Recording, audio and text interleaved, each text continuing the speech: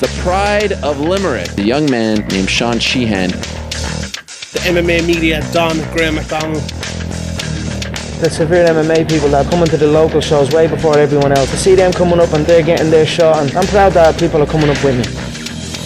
Welcome everybody, it's episode 117 of the Severe MMA podcast. My name is Sean Sheehan from SevereMMA.com, Sherlock, and as you listen to right now, the Severe MMA podcast. And with me, like he is every week, is the Andrew Strauss of Irish MMA Media, Graham McDonald, and we're going to look at all the big news in MMA. We're going to look back at a brilliant UFC 211 card.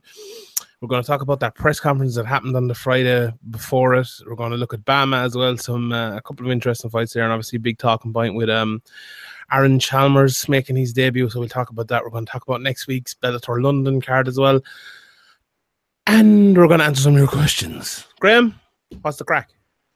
Not much. Good day of Premier League football. Nice few goals for Liverpool, and always good to see Man United lose. Yeah, well, it was a good day for Liverpool because they had a meaningful game. Man United obviously had a meaningless game, but we got to since the last time we recorded, we got to the Europa League final anyway. So, but looks terrible attitude. Yeah, that was very, very lucky getting to the Europa League final. Celta did everything in their power not to go through, and it worked. Just by being an inferior team to Manchester United. Just by refusing to kick the ball into the net. Guidetti is terrible anyway, so... They had a load of chances to kick the ball into the net, and they refused at all costs. Yeah. We're there anyway. That's very Liverpool are in the top four. They're best of Man United. They're best of it, but Celta were just too crap. Yeah, so... Yeah, there's nothing really much to talk about this Man United... much like him to be done. On the league. Yeah. Man United fans, they love the league so much over the years, talk about it constantly, and then, no, we've given up on that. We love the Europa League now. Well, change of tune. It's just, the Liverpool fans, I know they struggle with reality sometimes, but they should give up on it when it's gone, as I've been saying for the last few weeks. It's gone now after they lose their attitude. Man United went into the last month. After they drew that Man City game, people were saying, "Oh, what are you talking about? It's not gone." Even at the start of the season, they weren't trying to win the league. They were just happy enough. I'm delighted. I love this 6 at the back shit, as if it's a bad thing. Good. They should do that. They should be defending away for draws or defending at home or whatever. Football. Yeah, good. You win. I like the way Mbappe came out and said he wouldn't want to play. Mbappe said he wouldn't want to play in a crap team like Man United. Basically, hundreds of million. Pogba cost 100 million. Oh, who is he defending? 127 million euro apparently now. That's the actual. Well, is that all the time? Like, you're not really one of them, though, are you? Like, if Liverpool are winning 1-0, would you not want them to defend with 6 people? No. No, I wouldn't want them to start off with 6 at the back against a team that were meant to be. Oh, well, they've done that this year. What about that game against West Brom? Remember that one a few weeks ago where I said it to you and you were like, "Oh no, I don't know." That was 3 at the back and then 5 when defending. Yeah. That wasn't 6 at the back. Go on. Come on. You're just making long ball merchants. Long ball merchants for the last. 7 at the back. Long ball merchants for the last fucking 7 at the back. Come back to me when you win a cup. Jurgen fucking failure Klopp. This is his middle name, cunt. But anyway, Mourinho's last league position is only going to be slightly worse than this league position by the looks of things. Mid-table again for him. He didn't finish last season. Mid-table again for him. He didn't finish mid-table last season. He left before the end of the season. Technicality. Anyway, loser Liverpool are gonna just carry on losing, winning. Man United already have a more successful season. Liverpool, we won a trophy and we're into another final. So, that trophy! Congratulations so on finishing third. Well done. Congratulations on being second loser. Congratulations. Anyway, Man City will finish third, but yeah, it doesn't matter. Alternate facts from Sean Sheehan. I don't even know what the table is. Europa League is all I care about. Anyway, let's get to the MMA. We're going to talk about Stipe Miocic versus Junior Dos Santos first, and this fight kind of went the way that maybe I expected, and a lot of these big fights maybe don't. The first fight, it was a very close, tense affair with Stipe pushing forward, kind of a very agricultural kind of game plan, to put the pressure on Junior, tire him out, get the takedowns, push him against defense, and he did that for a while, and then Junior kind of came back into it. It didn't work, but this time. And I think we spoke about it last week as well, how Stipe has improved an awful lot since that last fight, and Junior is pretty much he's changed a few things, and he's definitely he's got better in little things, but not in big ways like Stipe has. And I really thought that showed on Saturday night. I thought the best thing and the biggest thing for me from Stipe was just how clean his work was. You know, he wasn't. I said the word agriculture there. It just wasn't agriculture this time. He was standing there. He was putting pressure on JDS, but he was putting pressure on him, you know, from a distance, with range, by using his jab. By, you know, he wasn't running in head first, you know, kind of like Cain Velasquez does. Yeah, he just wasn't doing that. He was doing it like it was so slick. I thought landing those left hooks coming forward, landing the right hand, putting the 1-2s together, like. Junior's biggest issue is he's not a counter fighter. Like when he's pushed back, he's no good. When he's standing in the pocket fighting you, he's good. When he's pushing you forward, he's good. But when you have his back against the fence, when striking or grappling, that's when he fails. And Stipe did that. I managed to do it basically for the whole fight. What did it go? 2.5 minutes or something like that. And he just did it brilliantly, landed the shots and got the finish. Were you as impressed with him as I was?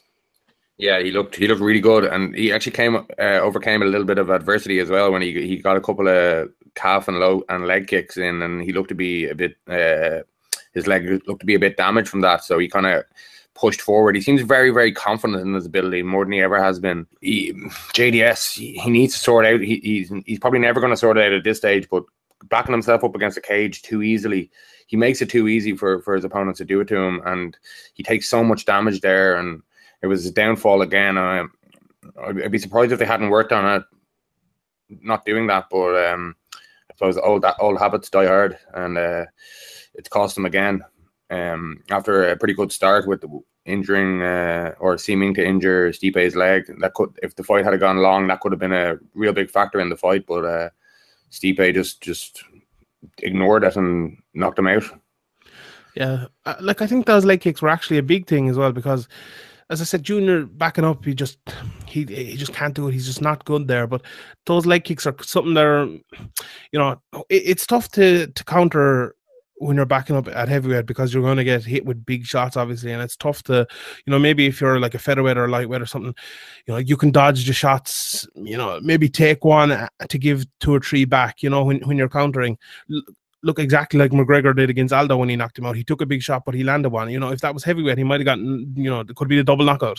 I know, but, you know, just that's only a small thing. Like, but in heavyweight, that's a huge possibility. But for Junior to land those leg kicks, that's a shot that you can throw without, you know, Stipe might catch it and take him down off it, but when his back is up against the fence, he might as well anyway, you know, because he's already in that position. And I thought that's something he used very well. As you said, he hurt his leg with him a couple of times, and he did well. But for Stipe, he just walked through him basically, you know.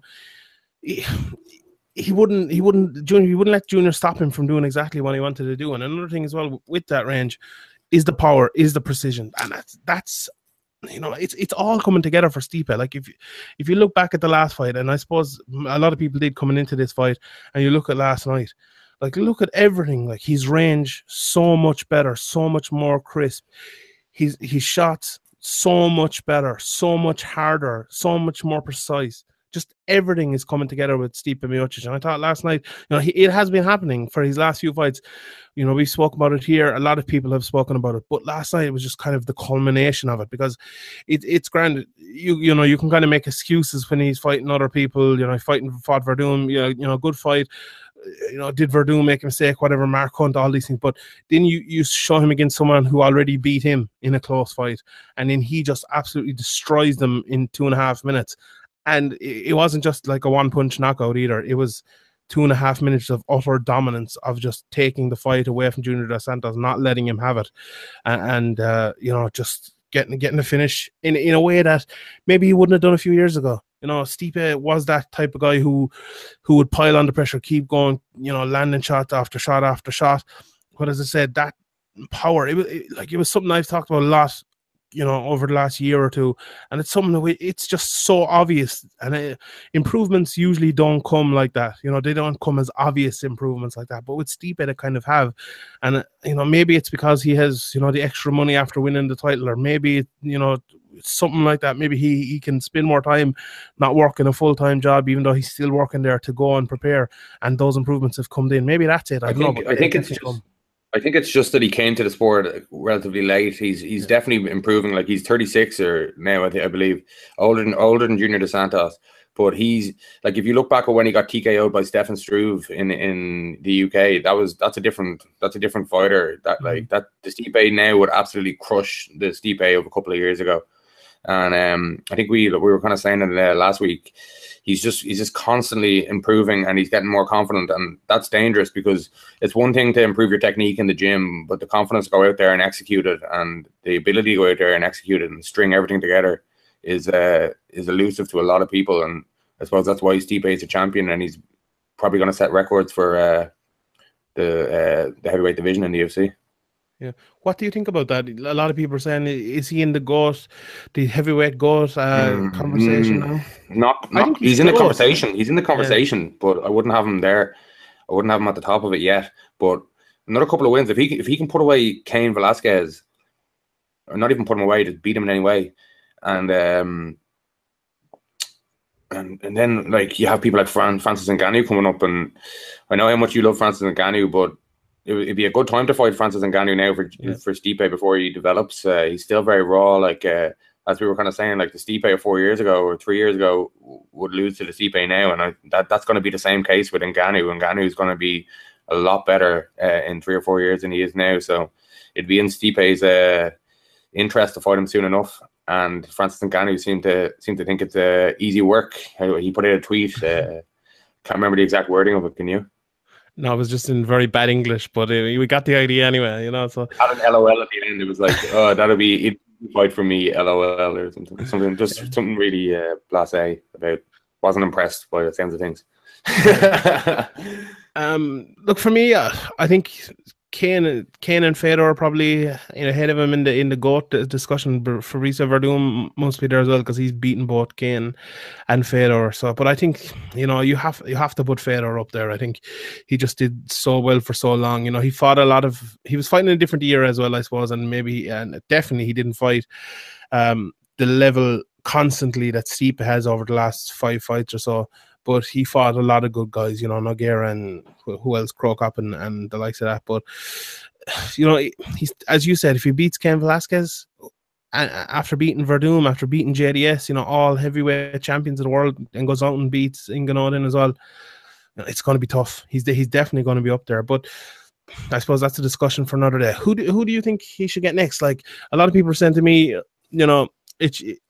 have Cain fight Francis Ngannou. Francis put up a kind of a non-cryptic tweet about fighting in UFC 214 and have the winner of that fight Stipe. For me, I don't think that's wise. Heavyweight is so light. You have to line them up. I think you either give it to Francis now, or you either give it to Cain now, or you either put the two of them in a fight, and then you have the winner fight. Fight against different people and have the winner fight Stipe. It's tough. It seems like Stipe wants to take a little bit of time off and come back then, even though he had a little bit of time off before this, I think. But it's tough. Who would you give it to next? If I was UFC, I'd wait on Ngannou a bit, and I'd probably go with. If Derek Lewis can beat Mark Hunt, which you probably find a way to do, I could see that happening. If Cain is the one to make, but Cain, it's so hard to trust him to make it to a fight uninjured. He's had serious. How many times has he fought in the last couple of years? Like twice, maybe. It's the same problem with Khabib. It's an AKA problem as well. It's a American Kickboxing Academy problem. There's something going on there where they're training too hard, or something's going wrong there where everybody's constantly injured, and it's really hard to trust them, especially somebody like Cain who's got a bad track record for injuries, and even when he does fight, he's fighting injured most of the time. But ideally, it would be Cain. But maybe it'll be if Mark Hunt beats Derek Lewis. I can't really see it being Mark Hunt. Yeah. It kind of depends on this. Like if Derek Lewis can just finish Mark Hunt, I'd say they'll give it to Derek Lewis because he looks big and mean, and he's sellable as a huge heavyweight who could knock anybody out at any moment, which he can. So I think whatever happens I think you probably should give it to Kane, right? But put someone on the card. Like if Verdum wins, put him on the card against someone else. You know, maybe even put Verdum and Lewis if they both win on the card up against each other. And if Kane falls out, wildcard play. if Kane falls out, give one of them the fight. You know, I think you kind of have to do that if you're putting Kane into the card. I think the same goes for John Jones. You know, I think you have to put a big light heavyweight fight on that card as well on UFC 214. You know, whether it's even someone like Shogun who's on a bit of a run now. I know he's not the Shogun he used to be, but someone like that on that card, you kind of have to. They could bring the best heavyweight of all time out of retirement, Cole Conrad. Yeah. Pay him the big money. Get him in there. That milk factory right now. Get that milk factory. White gold is pretty profitable, but you never know. He might go in there to lay on somebody for 25 minutes for the right money. That is a fact. Right. I suppose we'll have a few questions about Stipe and Junior later on, but let's get to the co-main event now. And do you have something to add there? I was going to say Cain Velasquez would hopefully, if Stipe would win that, then he'd definitely be in. It would be a debate whether he's the best or not. And when you think about the rest of them, like Fedor, there's a lot of reasons why people point out why he's not, due to his competition and all that stuff. And I think he could make a good argument for Stipe if he just beats Cain. That just one more that name he doesn't have, that people kind of consider the best UFC era heavyweight. Yeah, I agree. Right, let's move on to the co-main event. And another debate over the GOAT, Joanna Jędrzejczyk, just put on an absolute destruction of Jessica Andrade over 5 rounds in the strawweight division. Obviously, Andrade was 3-0 since coming down from 135 pounds and looked to be, you know, a tough challenge for Jędrzejczyk because of her power, because of, you know, her athleticism, her speed and all of that. And looked to be, for the first minute or two, she came out, Jędrzejczyk, with a couple of hard shots. But then Jędrzejczyk just turned on the afterburners and just upped her technical ability. Just absolutely took the fight away from Andrade, and, you know, just put on a masterclass of striking. I couldn't have been more impressed with Jędrzejczyk. You know, we talk on the podcast a lot about errors that people make, you know, in their... Not just in their range and in, you know, in the way they kind of cut down the cage and things like that. But Jędrzejczyk is so good that you see those errors happening, but you realize that they're happening because she's making them happen.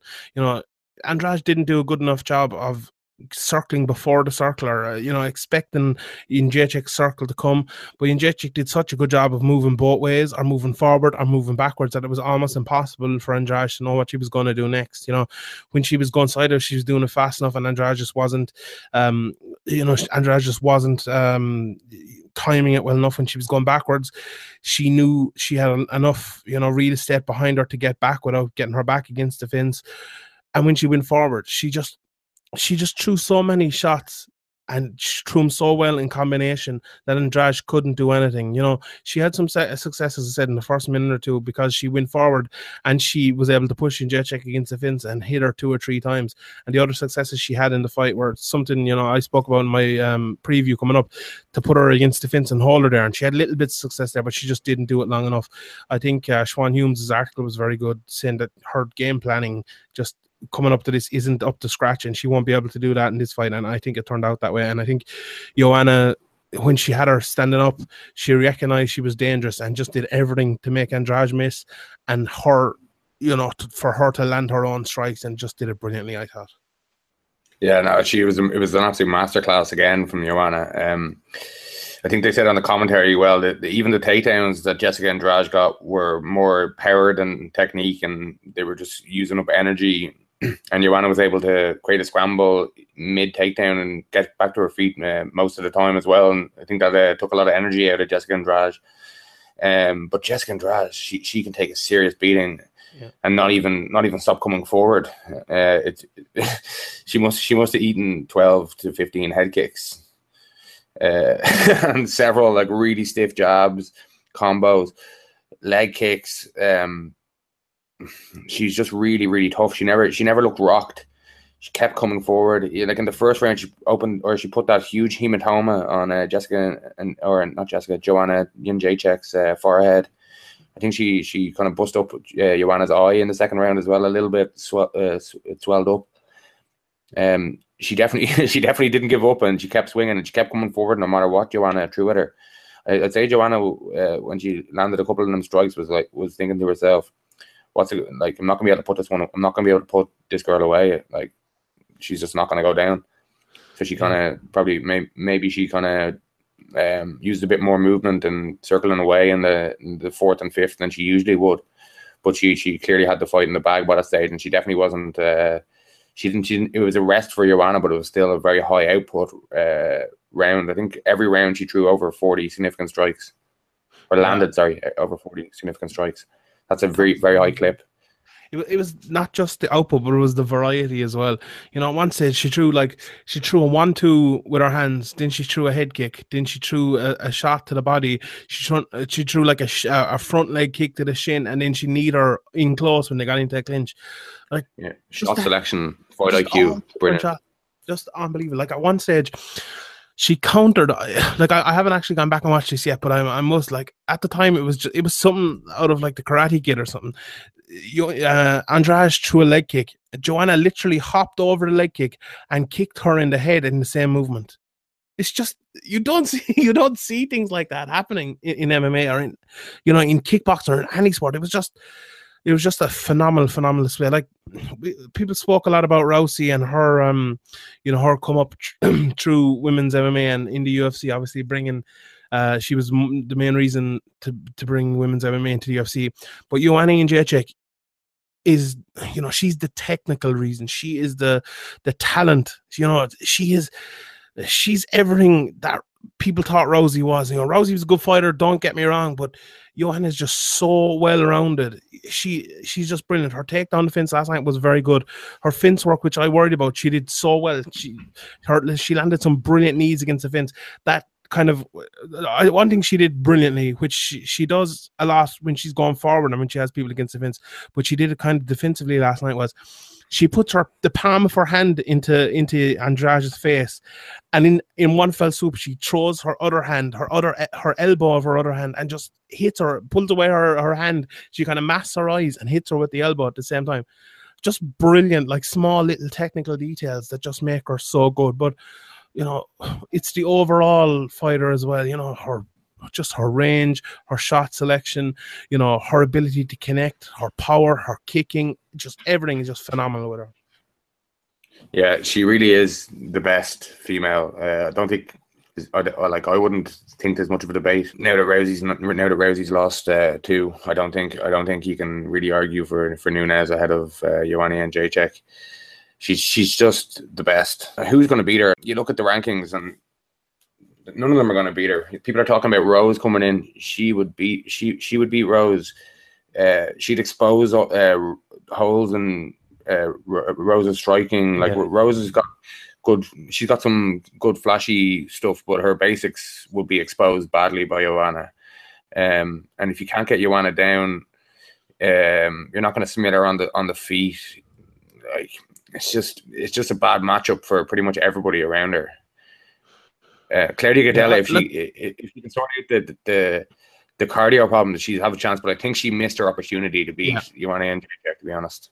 I was just about to say that. I think that's gone now. Yeah, go on. Sorry. Like, I think Kowalkiewicz probably has the best chance to beat her. She put on a good display against her last time, and although I think she lost 4-1 probably in that fight, I think she did pretty well. And I actually don't think Kowalkiewicz fought the best fight she can fight. I think she's actually better than that.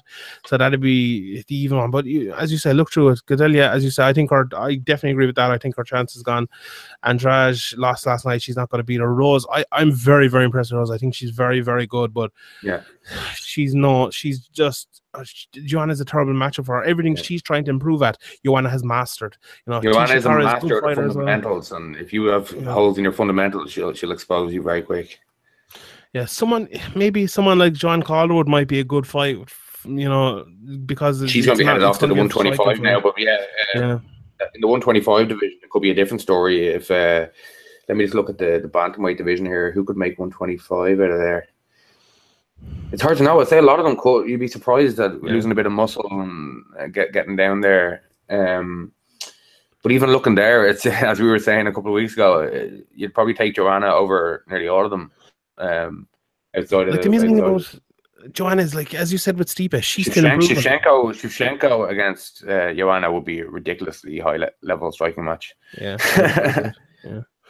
Like, think about how long it is since Joanna fought Rosie Sexton in Cage Warriors. It's not that long, like, you know. It's actually not that long. It's amazing. Poor Rosie Sexton, she came back out of the UFC for one last fight, and she got Joanna and Jacek. Yeah, fair play to her. Cage Warriors, tough fight. Yeah, she's very tough, but toughness against Joanna, just get your nose broken. Exactly. Your face broken. Exactly. But yeah, just I think she's just a phenomenal fighter. And who's going to be next? We don't know. Kovalkiewicz is fighting Gadelha. Do you want either of them fighting her again so soon? Especially Gadelha, I don't think so. You know, is it going to be either of them was really impressive and gets the finish? If Gadelha went out there and looked like Frankie Edgar looked last week or last night, you can make the case for it pretty easily, I think. Maybe. And if Caroline goes out and knocks her out with something very nice, then you can make the case for that again, I think. But then after that, who's left? Really, it's 125 pounds from there, isn't it? Give her Paige Van Zandt. Put her in there. Poor Paige. What has Paige ever done to you? Put her in there. You know, the Carolina fight, if she does win, though, you were kind of making a point there. I think Joanna in Poland, you know, there's a big MMA scene in Poland, you know, as we see with KSW coming up in a couple of weeks as well.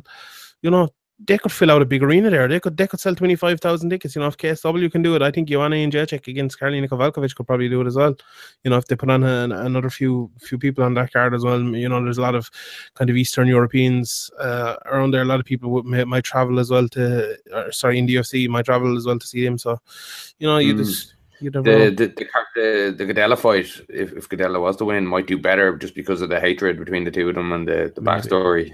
Yeah, but either way, it's a serviceable matchup for Joanna from the winner of this. But yeah, after that, it's a bit. She'd already be going back and beating people she's already beaten in both of them two. So the best thing about this 125 pound division is the prospect of Joanna moving there and maybe fighting some of the 135 pounders moving down. Yeah, I agree. Right, let's move on. You mentioned Frank Edgar there, so we might as well go to his fight next. This one was the cooler. It was the cooler, but I think I was very disappointed in how Yair Rodriguez fought. Like, coming into the fight, I picked him because obviously his striking is very good, and I thought he'd be able to catch Frankie, and I thought his bottom game was very good as well. You know, he's usually someone who he'll hit the ground and he'll either pop straight back up, get his back to the fence, or sweep and get out. And I don't know what happened to him. I don't know, was he overcome by the occasion? I don't know, was he saying, "Oh shit, I'm fighting Frank Edgar now," but he just didn't do it. And Edgar, actually, in fairness, was pretty ferocious about the ground and pound from the start. Yeah, but still, I think a lot of time you have it. Go on. A lot of time when guys get takedown, they don't like. They wait for an opening to start throwing ground and pound like that. I think he might have been stunned by one of them shots because he went to the defensive guard pretty quickly. I think at the start of the first round, he was trying to throw up a few submissions, but then he realized that he was just going to get smashed from there. And I think maybe he would have been smarter to try to limit the damage and scoot up against the cage and get back up. But Frankie Edgar, you make a little mistake like that, and he'll punish you for it. And I think Yair it was a bit too much too soon. He definitely has a big future ahead of him. I'm glad the fight didn't go on as well. Because I think you tweeted or somebody tweeted that he'll big career ahead of him. Wasn't his night tonight. No need to take any more damage. Yeah, that was me. Look, my thing about Yair was he got taken down, the first takedown Frankie got, and he was right against the cage. Yet he didn't put his back against the cage and try to wall walk. You know, how can you not do that? That's like a terrible mistake not to do. Like, when you're fighting against Frankie Edgar, fair enough. I don't know. Maybe he did get hit by a hard shot and his head was frazzled, or maybe it was what I said. What he was saying, "Oh fuck, I'm fighting Frankie Edgar. This is exactly where I didn't want to be, and I'm now here." And he panicked. But I'm not sure. Whichever it was, it's just I thought it was just. Or he thought his guard was better than it is, and thought he might be able to get some submission and make Frankie Edgar posture out a bit and be able to create the space that way. But Frankie Edgar's bread and butter is smashing through armbar and triangle attempts and getting into side control and just working ground and pound and top control in general. He did that eventually, but at the very start when he got taken down, he tried to push off the hips. Like, fair enough, you try to do that if you push off the hips when you're in the middle of the cage. But when you're against the cage, you put your back against it, you try to wall walk, you try to get underhooks and get Frankie back up. It was just amateurish mistake. Someone said it on Twitter as well about I think it was Patrick Wyman said it about trying to hip escape when he's there. Like, that's the worst thing you can do. Like, you hip escape, what are you going to do? You're going to be against the fence anyway again, and Frankie Edgar is just going to push you against it and take you down again. And it didn't work the way he was doing it. And then he started going for triangles, that were never on. He never got near any of them, trying to throw up kicks. And Frank Edgar did, credit Frank Edgar, I thought he did a phenomenal job of being heavy and staying on top of him. But it's just, what my big problem was just the initial 10-15 seconds of Yair willing to accept that he was on the ground and not doing everything he can to get up. It was. I thought it was just terrible. Well, we kind of talked about it last week, where if Yair's kind of fancy long range kicks and distance strikes don't work, his plan B isn't really great. He's a good front runner, and if you play into his game, he's very good. But the Alex Caceres fight, he didn't look great, even though he won that, didn't he? But I think there was another one where he got taken down a few times as well. I can't remember. I was watching it during the week. The disappointing thing for me was Yair is usually good at this. Like, he's usually good at sweeping when he gets on the bottom. This is a completely different level. Frankie Edgar. You try anyway. He didn't even try. Like, he usually makes those attempts. It doesn't always work for him in previous fights as well. But he didn't try to do what he usually does. He just accepted that he was there twice, like when he was taken down. I agree. It's a different level, but yeah. Frankie just he's just fighting BJ Penn one fight and then fighting Frankie the next fight. Like, that's just it's a completely different ball game. Completely, BJ Penn's completely over the hill and barely even motivated anyway half the time. And his heart's not in it. Frankie Edgar means everything to him. He's a different level of fighter. He's done this to so many fighters. Yair should have been expecting this. He's done it to Cub Swanson. He's done it to loads of fighters. He's done it at 155. He's been champion at the weight class above. Like, this guy is a serious contender. As much as me and you always talk about thinking he's overrated, if you play into his style like that, he will absolutely smash you, and that's what he did. Yeah, like, I thought what impressed me most was we talked about it there with Joanna and Jessica. That Jessica, and it's another thing that John Lineker kind of does as well, are fighters like that. And Frankie Edgar, I'd say on the feet, is a little bit like that as well, although obviously with not the power. Is, you push forward, pressure, land hooks, get inside. Frankie did that so well. And the big difference, if you just watch Frankie and watch Jessica, Frankie cuts off the circle, cuts off the cage, quells Yair Rodriguez's movement in one direction. You can't stop it in every direction. Yair might come forward. If he comes forward, you can change levels, get a takedown. If he goes, if you go left and he goes right, he's obviously going to get away from you, and then you reset and you do it again. But I thought Frankie did that so well, and he set traps for Yair to run into him, and he ran and he caught Yair and he put him against the fence and he took him down, or he put him against the fence and he landed strikes. I thought that was absolutely brilliant by Frankie. As you say, he's still a very, very good fighter. He's beatable if you, a little bit like Donald Cerrone. He's very hard if you play into his game, or if you let him do what he wants to do. But if you play your game against him and you're very, very good, you can beat him. But I think Yair Rodriguez, he could have, but as you say, still a little bit novice. He just kind of, the Cajun maybe got them a little bit. And even though he did an interview with Ariel and he kind of was a little bit pissed off with Frankie, saying that he wanted to take his name and stuff, I actually thought that was a good sign coming in. And I'm not a big one for head games and stuff coming in, but I thought he was in the right frame of mind. But when the fight didn't kind of play out that way for me. Yeah, he'll definitely be back and he'll improve, and it could be one of the best things that ever happened to him. He could come back, and this could be the making of him. This is the kind of thing, though, that pushing guys into these fights. This is the kind of thing that I'm worried about with Francis Ngannou. If they put him in with Stipe now, I could see him getting exposed for maybe fight IQ or just experience in the cage, and maybe people could be looking back at it the week after or the day after and saying, oh, they shouldn't have put Ngannou in until he got a couple more wins. So I think it was just a bit too soon. I think maybe in a couple of years' time they could redo the fight and it could look different. Maybe Frankie would still win, but I don't think it would look like it looked anyway. With you're making bad mistakes, as you were saying, and just novice errors. Errors that you can't make against a top guy like Frankie Edgar, who only needs a small opening. 100%, yeah. Even like look at Max Holloway. You know, he lost to McGregor, lost the early fights, and now he's come back done very well. Even look at McGregor. You know, lots of fights in Cage Warriors and stuff before he got into the UFC. Look at Tom Duquesnoy. He had lots of fights in Bama and stuff. Came into his first fight in the UFC, wasn't his best performance. Got hurt. You know, could have got finished. But that experience told, and he got through. You know, in his first fight in the UFC, you know, that experience that he had in Bama, you know, winning titles, fighting guys like Philpott and other guys in Bama who were good fighters, you know, stood him in good stead. And Yair has fought some good guys, but it is experience. I do think he has a talent, and I picked him because of that talent.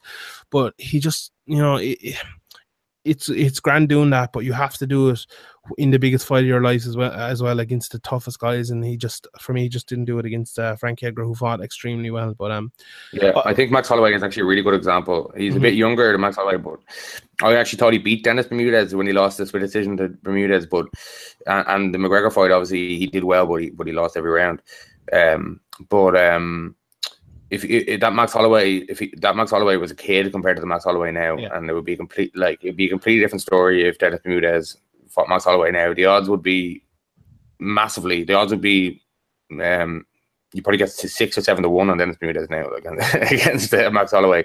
It'd be a completely different kettle of fish. And I think more than likely Yair will be back, and this will be long forgotten in 2 or 3 fights time. Yeah, 100%. Speaking of Max Holloway, Frankie Edgar, do you think if Holloway wins, Frankie will get the next title shot, featherweight? Yeah, if Holloway wins, yeah. If he doesn't, then it's up in the air then. Yeah, I was kind of saying it on Twitter last night. If Holloway wins, I think Edgar and Holloway is a good fight to make, even though Edgar has lost his last 4 title fights. But if Aldo wins, I think it's a fresh matchup, and it's a style matchup that you can sell as well, isn't it? Yeah, it's an interesting fight. I think Edgar should go to 135 if Aldo wins. You know, there's some good fights for him there. You know, I think that Cody fight would be a great fight. TJ Dillashaw, you know, there's talks of him being injured. TJ Dillashaw against Frankie would be a brilliant fight. You know, there's lots of good fights there. I'd like to see him. You know, even someone like Aljamain Sterling or Thomas Almeida, or, you know, there's lots of great. Dominic Cruz against Frankie Edgar. Lots of good fights. So I think that's a possibility for him. But I suppose that's a chat for another day. And Yair Rodriguez, he'll definitely be back. But Demian Maia against Jorge Masvidal, we talked a lot about it. We gave clear and concise opinions about that fight. We put our reputations on the line going into it, and we turned out to be right for once. The cooler didn't let us down. My bet of the week came up. Your bet of the week. All right, listen. What was my original bet of the week? Submission. Demian Maia by submission. I talked you off the ledge. You did. You did, in fairness. You did talk me off the ledge. But nonetheless, the severe May bet of the week came up anyway. It was a tougher fight for Maia than I actually thought it would be. Look, when the fight was on the feet, obviously Masvidal was winning, but he wasn't bringing enough output after maybe the first takedown that Maia got. You know, he got it back on the feet, obviously in the next 2 rounds and stuff. Long periods of the fight played out in the feet. And Maia just wasn't throwing, or Masvidal, sorry, he just wasn't throwing enough power shots. When you get, you know, look back at McGregor against Mendez, when he got that fight back on the feet, he took the opportunity and he knocked him out. Masvidal could have done that. He should have done that, you know, but he just couldn't do it. And Maia, you know, kept getting the takedowns, kept getting on his back, you know, into mounts, different places. Masvidal did unbelievably well to defend and not get choked out and to just lose the decision. But, you know, very fine balance fighting Demian Maia on the feet, though. If you overcommit, he's going to take you down, and you're not getting up until the end of the round, or you're going to get submitted. He'll be on your back, so you know that you got to be very careful here. But you know that your time on the feet is probably running out as well. So it's a very fine balance, and it's a very hard one to judge. And I thought I thought Maya clearly won the first and the third, and I thought the second was Masvidal just about. It was very, very close though. The second round. But I think Maya gassed his legs out a bit with the backpacking and the body triangle in the first round. He was pretty on his back there for 3 or 4 minutes, and he looked when he switched out of the body triangle to the hooks. I think that was a sign of his legs being tired, and I think that affected him as the fight went on. But he doesn't even need a takedown. He just needs to get under you slightly, grab a hold of your leg, and work from anywhere on the ground to your back. And he's a master of jiu-jitsu, MMA jiu-jitsu. He's the best ever. Mm-hmm. I have a question for you though, and this might be a bit unfair question, but do you think Maya's recent run is a little bit? It doesn't show exactly what fighter he is. You know, people think about it as, you know, Devin mentioned on the broadcast, he's kind of the last of the specialists left in MMA. You know, if you look back, okay, Masvidal was a tough fight, but he got him down. He was able to, you know, to destroy him on the ground. Let's say Carlos Condit, perfect matchup for my bad takedown defense. Will stay on the ground, will give you opportunities. Matt Brown, you know, kind of an easy fight for him. Gunnar Nelson was a tough fight. He made a bit of a meal of the Matt Brown fight. He did, yeah. Damian Maia did. But he still got the job done handily. But. Yeah, Gunnar Nelson, a jiu-jitsu guy as well. Like, I was going to be, you know, a tough battle on the ground, but Maia, you know, obviously showed he's better than him. Neil Magny, you know, similar kind of wrestler and things like that.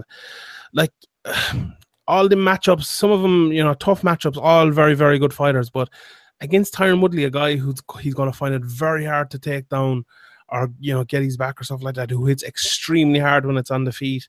And, you know, Dana White confirmed last night he's getting the title shot next. Do you give him a chance against Woodley? I give him a chance because he's so dangerous on the ground, but I think Woodley's a bad matchup for him due to his attributes as a fighter and his ability to follow a game plan down to a T and be unbelievably disciplined. Even if the crowd are booing the shit out of him, he just doesn't give a shit.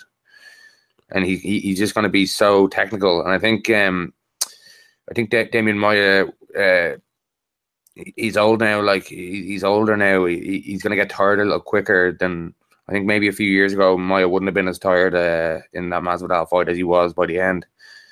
So I think it's a really bad style matchup for Damian Maia, and I definitely pick Tyron Woodley to win it. But you can never rule out somebody like Damian Maia who's as good on the ground. Tyron Woodley make one mistake in the first round and have Maia on his back, and it changes the fight completely. Like Maia might be able to submit him, he might not, but I definitely have to pick a heavy, pretty big. I'll be pretty big on Tyron Woodley to win that fight, to be honest. I'd be very surprised if Tyron Woodley doesn't win the fight by knockout, to be honest. You know, Maia's really good, deserves the chance, but I just think he's a horrendous matchup for him. You know, as you said, he doesn't need to get him down. Maybe he could get his back. You know, and Maia is dangerous. I could see Maia getting on his back, but Tyron Woodley's a good defender as well. He's good, he's good in all areas. As you said, the game plan as well. Like, he won that Wonderboy fight the last night, even though he probably lost. He won the fight because of his game plan. You know, and game plans can win you fights like that. And when you have the physical attributes he has as well, with that intelligence, that's very, very tough to beat. Yeah. Like Damian Maia, even when you drop him and you're ground and pounding him, it's dangerous. You got to be very careful trying to finish off Damian Maia on the ground, because he just needs to get a hold of something, and he'll work that into an advantageous position for himself. And he's happy to be on the bottom on the ground. He thinks he's thinking in his head, "Oh, I'll just turn this around now in a second. Like, no bother, I'll just reverse this position." So he definitely has routes to victory, but it's a bad style matchup. Woodley's such way better athlete, more explosive, bigger puncher. Racist. That's not racist. That's what his attributes as a fighter. Big puncher and a really good wrestler as well, and a really patient, good game planner. He's a tough man to beat, Tyron Woodley, for anybody to beat. But I think maybe the man to beat Tyron Woodley is a really high level striker. Yeah, 100% agree. Right, let's get to some of these other fights before we get to Alvarez and Poirier, and we have a bit to talk about that. Branch and Jacob, pretty terrible fight. I think most people had it for Branch. Split decision was a bit weird there, as the split decision was my weird. boy Dave Branch. your boy, yeah. My boy Jack. Your boy Jacob. Oh, God. Jason Knight, really, really impressive against Chaz Skelly as well. I enjoyed that one. Good fight. Chase Sherman, Rashad Coulter put on one of the most great scraps, them exciting, too. Yeah. insane fights of the year. James Vick, very, very impressive. He's someone I'd love to see fighting Joseph Duffy. I think that'd be a good fight, but he's looking for someone in the top 10, top 15 now. I think he probably deserves it. Courtney Casey put on a good showing as well against Jessica Aguilar, who needs to fight in 105-pound division. Get that in. Barzola against Benitez, very enjoyable fight. Yeah, we need that one. That's the one we need. But we'll talk about that another day. Fucking 5 divisions. That's the most one you need. I was very impressed with Gabriel Benitez touching McGregor's about him with his powerful straight left, and he's he did what Yair Rodriguez should have done. He lost, but he on the ground he did what Yair should have done. He was explosive, swept out, got out every time. But Barzola was, I thought it was a very good fight. Two very high level guys. Barzola was just, his forward pressure was just too much for him, pushing him up against Finn's landing strikes inside and just won that one. And I was very impressed as well with Anti-Gad, as I like to call him, Gad Zor Adam Muhammad Antugulov or something like that. Very impressive. Another one of these, I think he's Dagestani guys, just puts a guy down, just beats the shit out of him to win that fight. Go on, pick out one, give us 30 seconds on it, whatever stuck out for you there. The Chase Sherman, Rashad Coulter, absolute brawl, ridiculous. They're both so tired and both stunned and rocked, and it was a ridiculous brawl. It was great crack. I thought Rashad Coulter, that's the dream for two guys you barely heard of on the undercard. That's the dream fight. That's a dream scenario. I was sure Rashad Coulter was the next Derek Lewis in the middle of that, like absolutely terrible, but we're just going to knock him out. But he didn't. Fairness, Chase won. That was a good fight. Right, your boy Herb Dean had a great night as well, didn't he? Jesus Christ, Herb. Some people, I don't understand some people with this. This has got me fucking mad. Like, okay, we're talking about Eddie Alvarez, Dustin Poirier. If you didn't see it, it was actually a great fight until it happened. The first round wasn't great. It was a bit of a back and forth, but in the second round, it got really, really good. Poirier nearly knocked Alvarez out. He was looking really slick. Actually, he looked slick in the first round as well. Alvarez didn't look great, but he almost had Alvarez knocked out. But Alvarez came back, landed one big shot, and him nearly knocked Poirier out. Well, stunned him anyway. Didn't nearly knock him out, but it was kind of going into a back and forth, and then Alvarez was kind of taking over a little bit, pushed Poirier against the fence. It was one of those situations. Well, taking over, he was still out in his feet, I think, a bit as well. He's cured around that time when he actually stunned Dustin Poirier. It looked like he was about to fall. It looked like it could have been all over, but he just kept swinging back. Eddie swinging for the fences, and he caught Dustin with one of them, and that obviously gave Dustin a bit of pause and kind of gave Alvarez a little bit of time to recover. But what happened in the end was, anyway, Alvarez pushed him against the fence. I'm just getting it up on the TV. Give me 2 seconds and I'll just show you. Right, he has him up against the fence, right? He has kind of an overhook against his head. Poirier is against the fence. Alvarez is pushing him up against it. He lands one shot with Alvarez's hand down. Then with Poirier's hand down. Then Poirier is on the ground. He has two hands on the ground. He has one knee on the ground, which is clearly a downed opponent.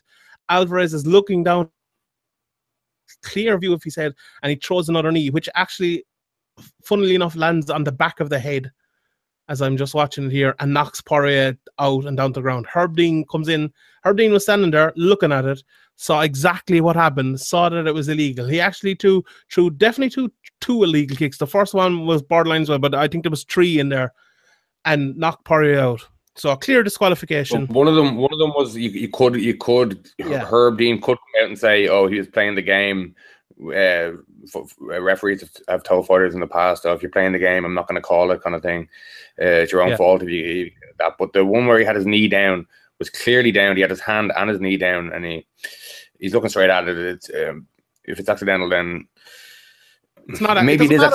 He did it. His knee was down, and he fucking kneed him in the head. That's a disqualification. Yeah, it should have been a DQ, and it should have been a win for Dustin Poirier. Oh, you should have been right, you should have been wrong, but you got saved. I'm good man, Herb. But yeah, this is disgraceful. Like, this is a fucking disgrace. And hold on a second. For people to come out, is ridiculous. And this narrative that's coming out about the rule set causing this controversy or causing this, no rule set that MMA has had in the last 15 years has allowed that in unified rules. So I don't know what people are talking about there, trying to give them people an out where they're that's not the case. That was an illegal knee in the old rule set, which was in play last night, and it's illegal in the new rule set. So there's no excuse to be had there. Yeah, people coming out. I think it's disgraceful. People coming out saying, "Oh, it could have been a no contest. We don't know. We don't like taking a win or a loss away from someone." What the fuck are you talking about? He clearly, like, that's bad for the sport, what you're saying there. You're basically saying we have rules, but we'll just ignore them because, this is going to be bad, he's going to have a loss. No, he should have a loss. Through an illegal knee. Yeah. He needs a man on the ground. It'll lead to people throwing illegal strikes to get out of losing as well. Like, that, if say that fight was probably was going against Eddie Alvarez, maybe he thought, I can get myself a break here, or I can get myself a no contest here. He probably didn't. He probably was concussed and in the moment it just happened. But you leave that possibility there of fighters gaming the system in order to get out of losing or a fight that they think they may be on course to lose. And this intention thing as well, right? He intended to knee him in the head. That was his intention. There was no other intention but to knee him in the head, and he kneed him in the head when he was down. So therefore, it's clearly illegal. Intention shouldn't come into it. Yeah, intention shouldn't come into it. You can't mind read, and maybe like Eddie Alvarez could come out and argue if it went to like a disciplinary hearing or something like that. He could argue, I was trying to knee him in the shoulder or the body, or I whatever, unintentional. I was concussed at the time. I didn't know what was going on. But it doesn't matter. It changed the whole fight. It changed everything. It was an illegal strike. It was a fight-changing illegal strike. It shouldn't matter if it's intentional or unintentional. It shouldn't have been a no contest. It should have been a DQ and a win for Poirier. You broke up there for a second, but I think we're back. We're okay. But yeah, I agree. Like, if there's a player in soccer running through on goals, the box, and someone takes him down, like, they're not intending to give away a penalty. Like, people don't want to get sent off. You don't want to give away a penalty, but it happens. You have to be penalized for it. And fair enough. Like, if it's an eye poke or something, you warn someone. If he does it again, there's levels of unintentional offsides. He's unintentional. Let him go. Yeah, just let him off. Yeah, like you can't knee someone when they're down, and if you knee someone when they're down, and they get knocked out, they can't fight on. That's a disqualification. Pure and simple. Herb Dean was 100% wrong. There's no argument here. And for people to come out and say, I can see why Herb did that. You're wrong. You're just 100% wrong. And you saying this lets Herb Dean do that again.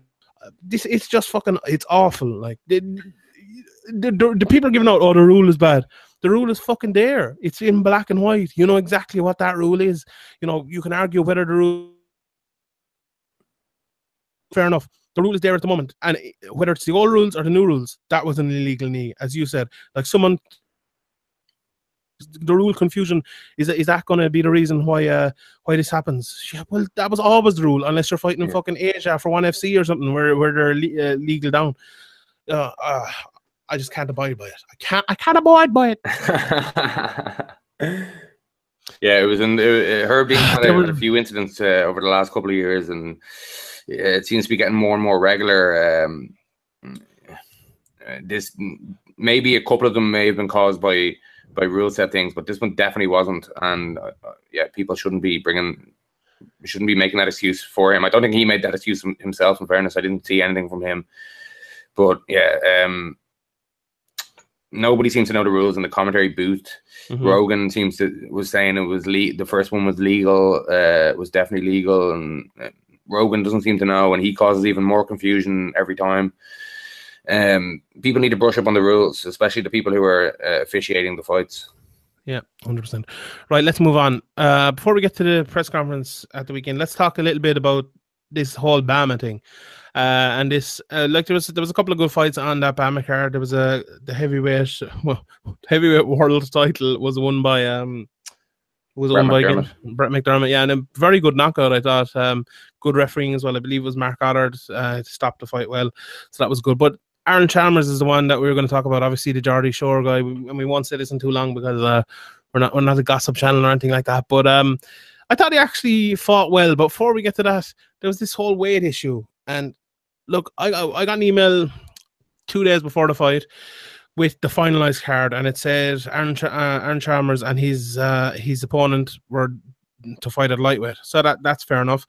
Comes out, they send out another email with the weigh-in results, and it's Aaron Chalmers at 170 and his opponent at 163.5, I believe. So that's a weight above. Aaron Chalmers it was at welterweight when the email 2 days before said it was supposed to be at lightweight, and his opponent was, halfway between lightweight and welterweight. There was, as far as I know, there was no explanation given. Aaron Chalmers came out afterwards and said that there was a mistake, that he was always supposed to fight at welterweight.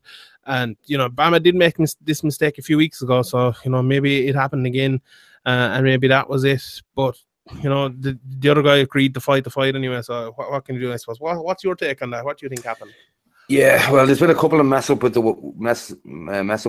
James McArleen and Shea Walsh were given. One was given a bantamweight, one was given a featherweight contract to fight each other, and they only realized a couple of days before the fight what was going on. And it's just needs to be sorted out. It's just easy things to fix and stupid mistakes to make. If it is true that it was a mistake, but Aaron Chalmers said it, but we haven't heard an official line from Bama or anything, I don't think. But a pro debut, it's not that important. But you don't want this happening every show and every second show. It's not a good look. It makes you look amateuristic. Yeah, amateurish. Like I think this fight had the potential to be a disaster, and after the win as well, and after the weight issue, even more of a potential to be a disaster. And I think the fight kind of had to deliver to save it a bit. And to be honest, I think it did. I think it did save it. He didn't look bad. Like, he looked like any normal pro making his debut at whatever age he is. Someone that's, that you'd see on any local show or anything. He looked okay. He can definitely throw a punch, throw a kick. Hard to know against your man he was fighting, though. In fairness. Yeah, the guy who was fighting was really, really bad, in fairness. But Aaron Chalmers himself looked okay. Very novice on the ground, obviously. Didn't look great at all, but he's obviously someone that's trained, that's trained striking, especially. He looked okay on the ground.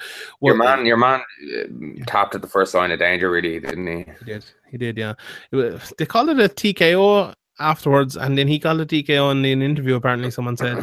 So I'm not sure what happened there. But yeah, it looked like a submission and Americana, I believe, or a Kimura or one of them. But yeah, he, like the way he got into kind of a crucifix at one stage, trapped the hand. I thought he looked good. He got into half guard or side control at one stage, and then he kind of got a headlock and started hitting him.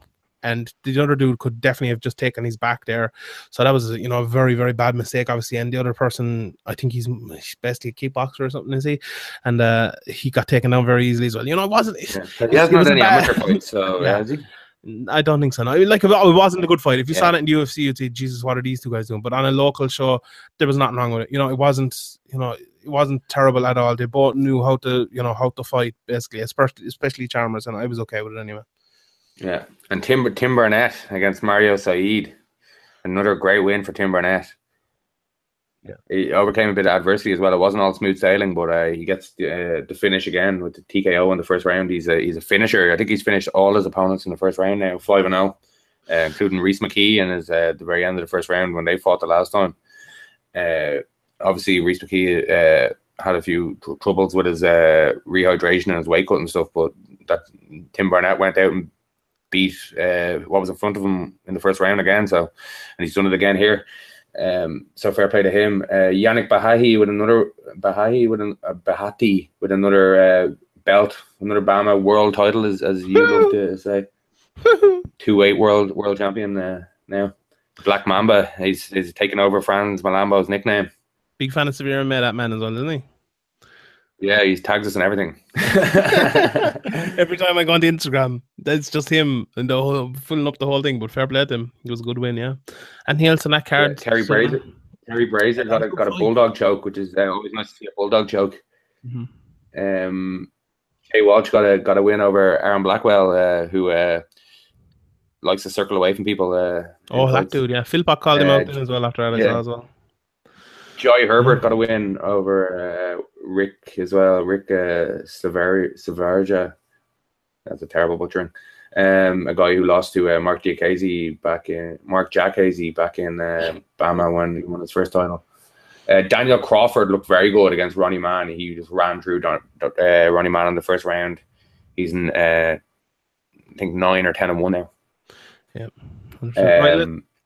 Anything else? Go on. Cian Cowley. Oh yeah, jeez, I nearly forgot. Very he put up something, I think it was on Instagram or somewhere. He looked very disappointed, and I think he'd be very disappointed. You know, it was obviously Cian's a unbelievable, very good striker, but he got taken down again, and you know, just beaten very easily on the ground. And he got choked out with a rear naked choke. It was, you know, very disappointing. Obviously, SPG student, he's put in a lot of work. He's not doing MMA that long, is he? Maybe a year or something. But yeah, obviously, about a year. You know, he's taken on the Finn's ground game. Still has a long way to go. You know, and if he can keep the fight in the feet, he's going to be trouble for anyone. But he still definitely has a long way to go. But fair play to David Calza. He's a main pro debut as well, and he was Cian Cowley was a 9 or 10-1 favorite in that fight with the bookies. The prices I saw on BetBright. So fair play to him. Like take nothing away from him. He got the job done. 100%. He managed to avoid Cian Cowley's game, which is he made it look easy, but obviously it's easier said than done. You could eat one big strike and that could be the end of you. So fair play to him. That's a successful pro debut over a named. Obviously, Cian Cowley needs to put some more rounds in on the ground, or maybe do some more jiu-jitsu tournaments and get more comfortable there. And it's still a very early days in MMA for him. So yeah. Back to some grappling tournaments, to say probably what Cian will do. Yeah, you hear like what's his name, the Australian kickboxer John Wayne Parr. He always spoke about, you know, when he tried MMA, you know, it's very, very tough for guys like that to try. You know, you saw it with Wonderboy as well early in his career. You know, very, very hard, and you know, it takes a long time when you're used to striking. When you know, you have to also, it's not just learning the ground game, it's altering your striking for MMA, you know, and that's tough to do. And you know, when you're not doing, maybe he's doing maybe over a year, and he's probably doing it 18 months, maybe 2 years at this stage. You know, Rome wasn't built in a day, as I say, and he'll definitely be back. You know, on the feet, he's going to be tough for anyone. But right, let's move on. Yeah, Joe Schilling's a good example of a kickboxer coming over, and he ends up getting knocked out by a non-striker in MMA. So it's a different game. You got a lot of things to worry about that you didn't have to worry about in kickboxing. It's maybe harder in Muay Thai and kickboxing. It's easier to let your shots go because you don't have to worry about the takedowns, and obviously you're more comfortable because you've more experience there. But that'll come with time, and yeah, it's very early days. Obviously, pro debut for both guys. So. Yeah, right. Let's move on to Bellator. We'll talk about the UFC press conference in a second, but let's talk about Bellator first. London card coming up this weekend. And before we get to the actual card itself, there was 2 big happenings over the last week. First thing we talk about is Michael Venom Page, who is pulled out of his fight again, injured against Derek Anderson, I believe. Did you hear what the injury was? I didn't hear what it was yet. No, I can't remember. Yeah, I suppose it's kind of irrelevant anyway. He's pulled out.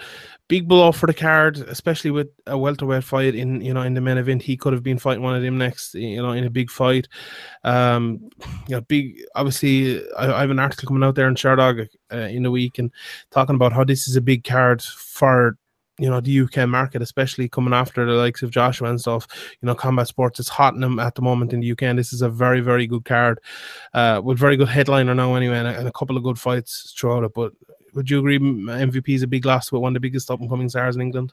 Yeah, definitely a big loss. Time's starting to really pass by on. He's not a young prospect anymore. He's in his 30s now, and he still hasn't fought anybody that has got anybody very excited. And this was kind of going to be his biggest stage yet, and maybe his breakout. But obviously, he's injured, and it's going to have to be rescheduled, or he's going to have to get another fight. So I think it's he's not as young as maybe people think, and so I think it's a big blow. It's a big blow to Bellator as well. putting him in the highlight reels is a good selling point that they now have to remove. But they still have some big fights at the top of the card that will sell. Like Rory McDonald is very well known worldwide. Like Liam McGeary and Linton Vassell is a good scrap as well. Czech Congo, everybody knows Czech Congo. So they have Kevin Ferguson Jr. What do they call him? Baby Slice on the card as well. So there's a bit of the shine off Kimbo there, and a bit of a freak show fight there. It's not ideal, but it's not the end of the world. It wasn't like this was the main event and the only fight on the card, and everything else was lower level. They have some fights to fall back on, including Paul Daly versus Rory McDonald, which isn't a bad fight to fall back on at all. Looking down the card, Nathan Bagantag Jones is fighting as well. Neil Grove is heavyweight, is out of retirement again for about the 10th time. I think he's retired many a time. He's fighting Parobek, so the heavyweights are always fun. It's definitely a loss, but it could have been worse. A lot of Bellator cards in the past maybe would have suffered more because they wouldn't have a backup like Rory McDonald and Paul Daly there, ready to go.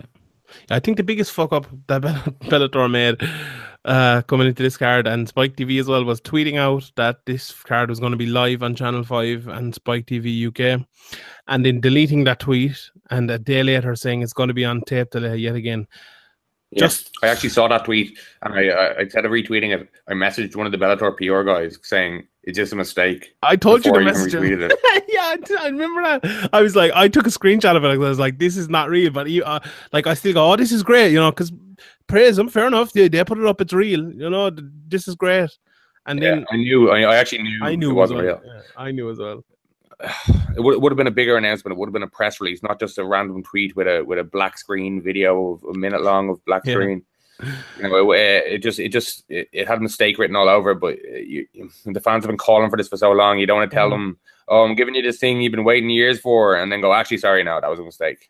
Yeah, like Bellator, everyone wants them to succeed. They're taking on Irish fighters, taking on English fighters.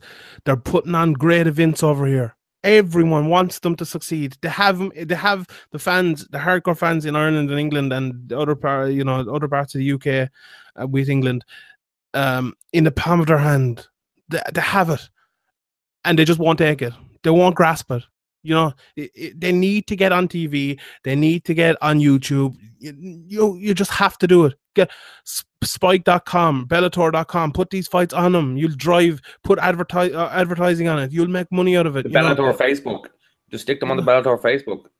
Exactly. So you need to buy it. Dave, Bama is on Dave. Why couldn't you be on Dave? The UFC were on Facebook for years, putting their Fight Pass prelims on their own Facebook channel. It grows their reach on Facebook as well. People liking the page in order to watch the stream. Not putting I think it was Bellator 177, the one Brian Moore fought on. Yeah. Not putting that on TV online anywhere at all. Just it makes so little sense to me. I don't know what the thinking is. It's madness. It's just insanity. It's hurting you everywhere.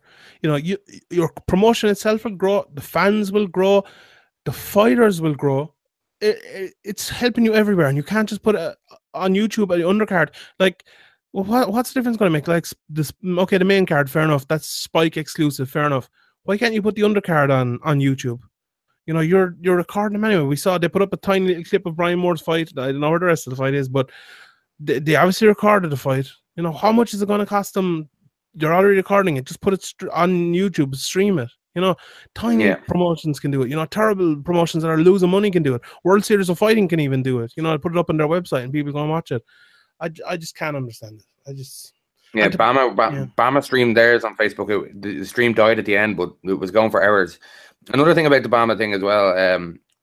Why wasn't the Aaron Chalmers fight live? Why was that on tape delay? Yeah, I don't know. It's just weird. It is just weird. Some of the decisions that are made in MMA, even in the UFC, are just mind-boggling. Yeah. The thing as well is they're talking about the watershed, which like One FC is on at 11 o'clock in the morning. So I don't know how it's not allowed on before the watershed. And, there's been plenty. Cage Warriors, the UFC have all been on before the watershed, as far as I know. But One FC definitely is anyway. But even if it's not, right? Do this. You say your main card starts. You say a 4-fight main card, right? Or they have a 5-fight main card. They have Alex Lahore against Dan Edwards. I think Kimbo Slice Jr. Kevin Ferguson Jr. against DJ Griffin. Fine, have those fights, right? And Czech Congo as well. Have all those 3 fights, right? Then come live. Have the Liam McGeary Linton Vassell fight live. Have the Paul Daly Rory McDonald fight live, and then play the other 3 fights after it. Like Bama did. I'm okay with that. I find nothing wrong with that. They had a few fights live. Just do that and have the other fights after. It's kind of weird, but you'd rather watch 2 fights live than every fight on tape today when you already saw the results on Twitter. Like, there's probably people from Severe MMA going to be there. I'm sure Stephen, lads are going. There's going to be people from Bellator tweeting out the results. Probably MMA Junkie might have someone there. They're going to be up and they're going to be ruined, and people might not bother tuning in, or might go in at 8 o'clock. Oh, I see Ronnie McDonald versus Paul Daly's fight now. I'll go in and see it. Oh, it's not on yet. What's this about? It's not on. It mustn't be on TV at all, and they're just not going to watch it. That's what's going to happen. Like, so.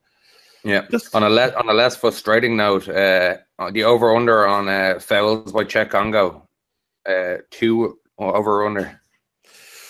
Under it. I think he'll just probably take the dude down and hold him down for the whole fight. He'll probably knee him in the balls at least a couple of times though. Yeah, maybe. Before we get away from Bellator, I'd fancy McGeary against Linton Vassell. Would you fancy him as well? Yeah, I would, but Linton Vassell is dangerous early. And at weight classes, the high weight classes, anything can happen. But yeah, you'd have to be the favorite, or Liam McGeary would have to be the favorite.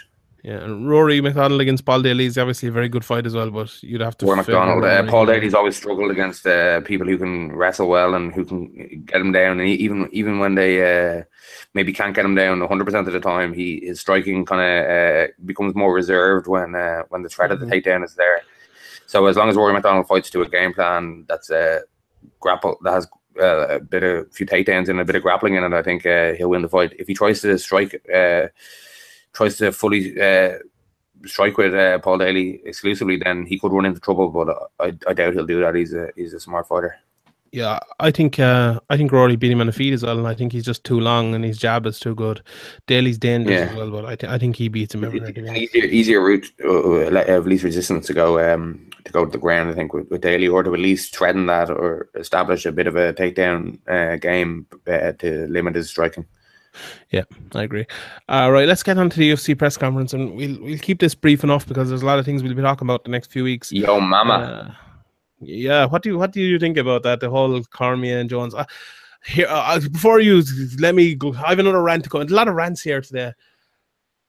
People seem to be overly friendly with Daniel Cormier. I don't know what it is. I know he works in the media and stuff. I thought it was absolutely disgraceful, that interview he gave with, the kind of the scrum, saying to the guy from Fox Sports, "You work with me, you're my friend. Do you not see what's going on? Do you not see?" Like, why are you doing that? Like, you shouldn't be doing that to a reporter. He should, let him do his job. Why are you putting him under pressure like that?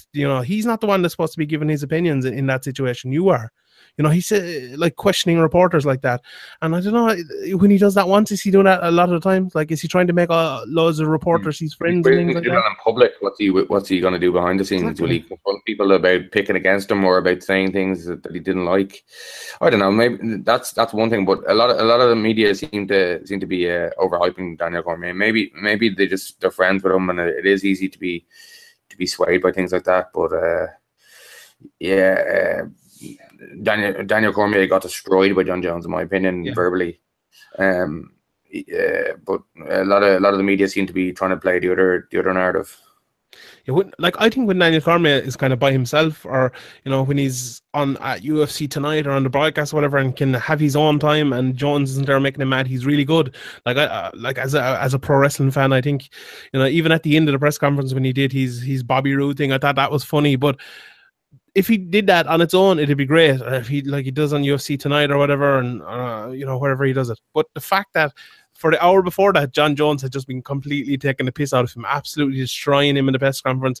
Even though the crowd there, someone was saying it's a very wrestling, as in like Cael Sanderson type of wrestling oriented crowd, so they were very pro Daniel Cormier. Like everything that actually happened in reality, with the words expressed by both people, just John Jones destroyed him. Like, I beat you after a weekend of cocaine. Like there's no coming back.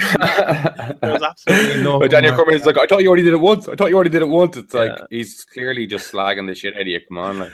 Yeah, and like Jones bringing up the belt as well, and like Cormier being held back to go up. It was a masterclass from Jones. It was like Unani and Jacek, really. Like Jones just... It was too easy for him, I thought. And then that was why it was very strange when some of the media were trying to say the opposite. But it seems to me to be very similar to the previous times where John Jones got the better of him verbally.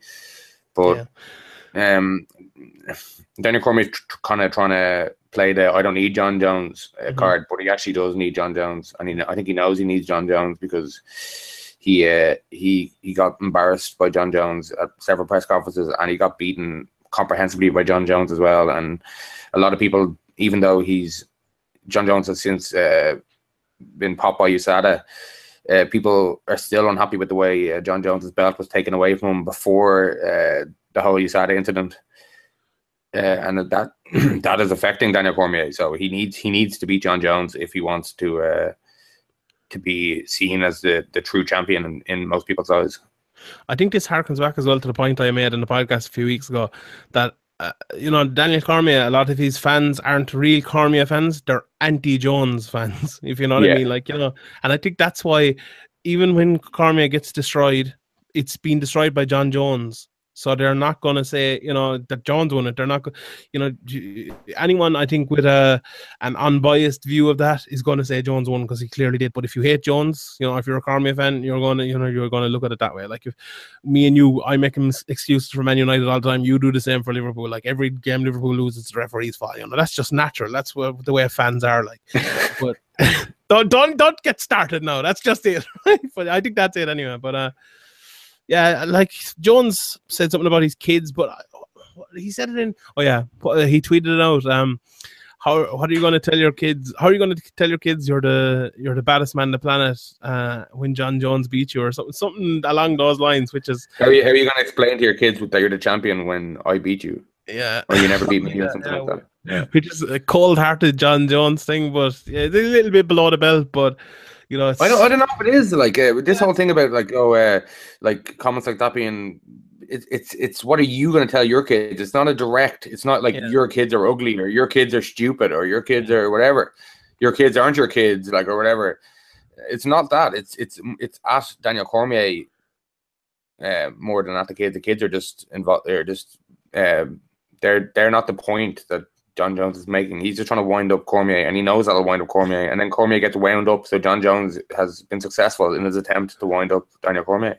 Daniel Cormier's best line was saying John Jones was sandblasting prostitutes, which made no sense, but was just hilarious.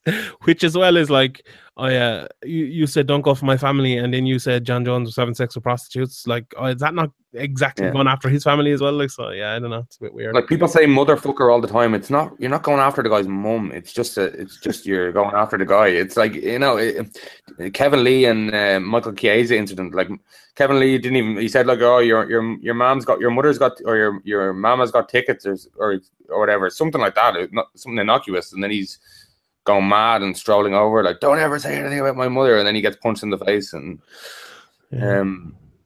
I like, it's pretty funny. The thing I think what sent Chiesa over, like Chiesa's father died and it's well publicized and a lot of people know it, so I'm sure he's very protective of his mother. And then he said, it wasn't even. I know it wasn't bad, but people fly off the handle. But I thought Kevin Lee was a laughing stock. I'm not trying. The third word out of his mouth was Conor McGregor. It's like, I'm not trying to be like Conor McGregor, and no one even asked you if you're trying to be like him. You clearly are, because you said you're not, like, and dressed like a fucking idiot. And, oh my god. I think it worked for him, though. I think it worked for him. It was embarrassing. You can be so bad that it can work, and I agree. Yeah, I think it did. I think it worked. Oh, like what did he said something at one stage, and I was like, I just died with cringe. Like it was so bad. Like That's good for him. Like, if you get people talking just about how bad you he are. had a couple of good lines as well, didn't he? He goes, "You got knocked out by a grappler or something, or a jiu-jitsu guy or something." There was a bit of back and forth there. Like, it's definitely building up for an interesting fight there. But Kevin Lee was it was a bit ridiculous. I think everybody in the press conference except for Weidman and Gastelum were on the McGregor flavor Monster Energy. Nunes and who was she fighting? Shevchenko was the funniest because Shevchenko was trying to. It's funny the way Nunes was trying to punch her, and then it's like, "No, I didn't." It was like everybody just saw it. Like, we just saw it. She punched me first, and no, she didn't. No, we just saw it. It was right there. It was like, okay. Gunnar Nelson against Santiago Ponzinibbio. I nearly got him fucking Sergio again. I don't know. Did you see that up at the website, Twitter, Facebook? Sergio. The URL for the post is still Sergio. No one even called me out in it, so I blame them more than me. At least I realized it. Nobody else probably knew his first name either. Yeah, just a disappointing fight for me. Do you agree? Well, I was hoping Gunnar would get a bigger named, higher ranked guy, but Ponzinibbio is an exciting fighter. He's really good on the feet. He's cleaned up his takedown defense a lot, and his grappling's gotten a lot better over the years. And he's a heavy hitter. He's a big guy for 170 as well, so it's no stroll in the park. But it's a bit of it's not really the matchup people were hoping for. People were talking Wonder Boy for Gunnar Nelson and stuff. It's definitely not Wonder Boy anyway in terms of excitement and ranking, and the reward of beating Santiago Ponzinibbio isn't really. It kind of leaves Gunnar Nelson in the same place he is.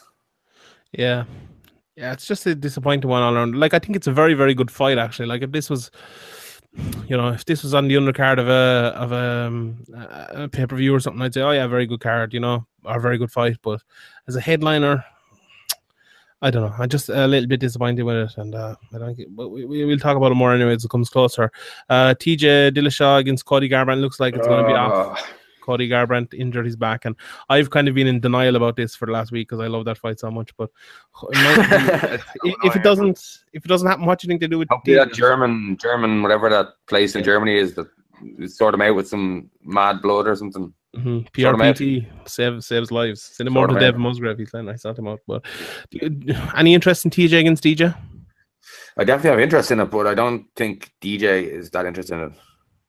When I saw that, I was like, what the fuck are you talking about? God, DJ, I love him. He's the best fighter in the world ever, but he doesn't do himself any favors, does he?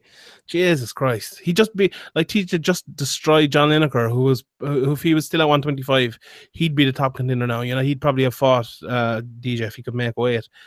And he's beaten loads of other good guys. Like, come on. If he can make 125, he should definitely get a title shot without a shadow. He probably wants to get that one more. He needs one more to beat Anderson Silva's record, does he? Or did he already beat it? No, he needs one more. He's on it now. Yeah. He probably wants to do that first. But if a big fight, like a big, quote, super fight, a lot of people thought TJ beat Dominic Cruz, so he's definitely at the top level, the upper echelon of the 135 division. It's a sellable fight. People have been saying, oh, why aren't they pushing this guy, or why aren't people getting behind Demetrius Johnson? Well, this is the kind of thing people will get excited about and get behind, but he doesn't seem all that interested. It's a strange one. Yeah, 100%. Right, let's get on to questions, and we're going to talk about Dana White's fight night thing in a second. We have a question about that, so we'll get to that. Mr. Podge, @1Mr. Podge. He quotes a tweet with Kelvin Gastelum in it after his ban. He was given, I believe, a 3-month ban or something, but obviously he's going to be fighting Chris Weidman. And he said, is there anything to say on the subject? And he said, is it ironic that Vitor lost the win bonus? Did he? It was changed to no contest. But yeah, Vitor fighting in Gastelum beat Vitor though. Yeah, but it was made a no contest. Yeah, he did. Yeah, but so Gastelum would have lost the bonus probably. Yeah, not Vitor. Okay, yeah, that makes no sense. But anyway, Gastelum lost his win against Vitor. I presume is what he's saying, in Brazil for smoking a little bit of weed. I know you're a big weed advocate.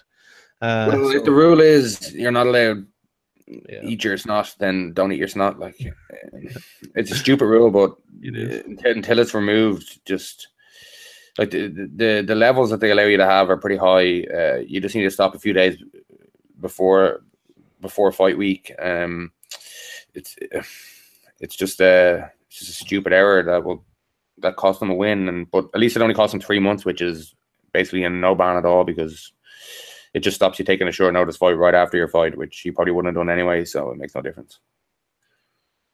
The only difference is I don't know if he did lose his bonus. I'm not sure, but if that tweet is right and he did lose his bonus, then obviously 50 G's is a big hit. But to somebody like Kevin Gastelum, but he's got another big fight lined up, and he's lucky to get away with only 3 months. So I'd say count himself lucky and be smarter about when he stops smoking the next time. But yeah, they should get rid of the rule. But when the rule's there, you got to follow the rule. So.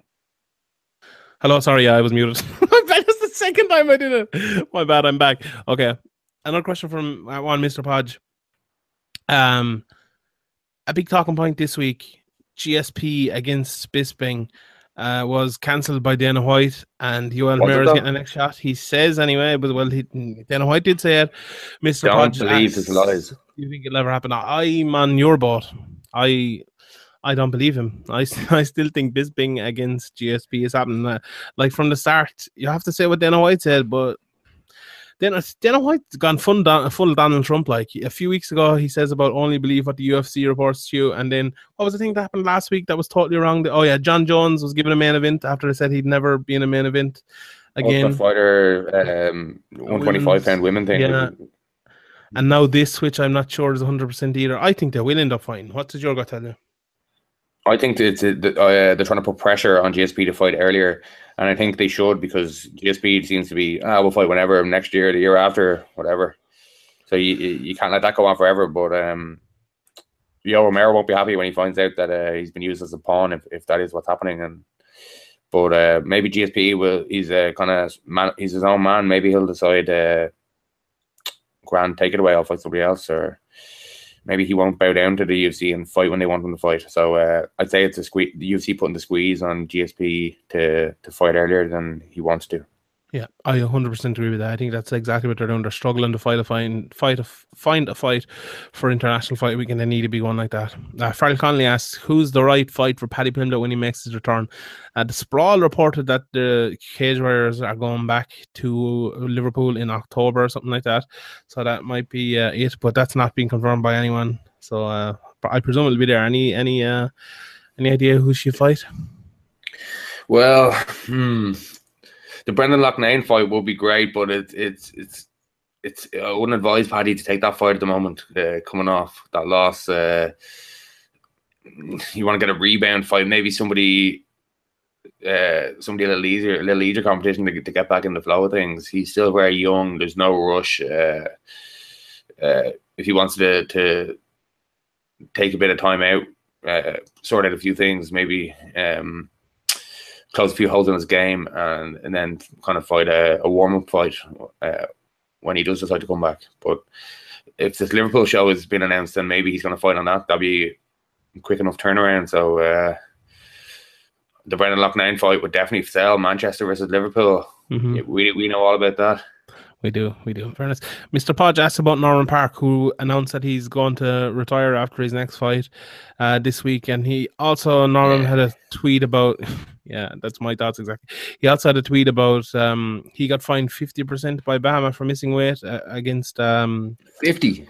That's what he says anyway. So Bahama fined me 50% for missing when most of it was their fault, and this guy here gets nothing. I presume that was about Aaron Chalmers, who fought a welterweight in the spot that's supposed to be a lightweight. We spoke about that earlier, but not as stupid as it is, a guy who has 7 fights in the UFC or whatever it is, and isn't as popular as a guy who's on Geordie Shore in casual fans' eyes. That's just the way it is. But yeah, Norman Park, I'd be very surprised if that was retirement. He's like 30 years old, is he? And I'd be very surprised if he was retired. I think he's just not enjoying the game at the moment. Maybe after this fight, a little bit time away from the game would be the best for him to just. It seems like the whole going to the gym, everything about it has become a bit of a job instead of a passion for him since he got cut from the UFC, harshly cut from the UFC. So maybe a bit of time off is actually the best thing for Norman, but I don't expect this to be the last fight we ever see from Norman Park. I definitely don't see that. Especially if he wins. You know, he said after the Redzer fight that he just wasn't putting in the effort that he wanted to put in and stuff. And you know, if he wins this fight, that could all change. And you know, Norman's a tough fight for anyone. I don't care what anyone says. You know, he's good everywhere. He makes it a tough fight. Yeah. He's a horrible style matchup for a lot of people. Like grinding style, good judo base, good wrestling, good striking. He's good everywhere, and he knows how to take the fight into the best realm for him to win it. He's a smart fighter in that way, and he's definitely a test for up and coming fighters. But he doesn't seem happy with this, and you can see where he's coming from, because maybe a lot of people didn't like Norman Park. Like they weren't getting excited about Norman Park's fighting style, or they weren't looking for the next Norman Park interview or the next Norman Park interview, article interview or whatever. But I think people generally agreed that him being cuffed in the UFC was very harsh and that shouldn't have happened. I think that stung him a little bit. And I don't think it sounds like, I don't know this for a fact or anything. I haven't been talking to him about it, but it sounds like that still eats at him. Yeah, I agree. Andy Hall says if a mass brawl broke out between all the fighters at the presser the last day, who would be the last one standing? Lockstock Steve, the bodyguard. No, I like that fella. Let me just think who was there. Who was there again? John Jones, Daniel Cormier, Kevin Lee, Michael Chiesa, Chris Weidman. Is there any filthy lads who might be a bit street? Might have a knife handy. Nick Diaz will probably come in and just like knock out a few lads and just run up the steps and start giving middle fingers down to everyone else. Carolina would be like the ninja in The Simpsons that comes along and just beats everybody up. Yeah, that'd be class. Right, Nick Diaz, Chase the Vanilla Gorilla Sherman. Thoughts on his amazing fight and on his amazing nickname?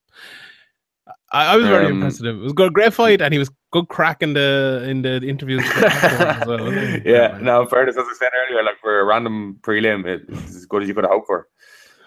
Yeah, 100%. Sean Deeney at Bob_Loblaw _75. Did Neil Seery only take the Glasgow fight to get the free Reebok gear?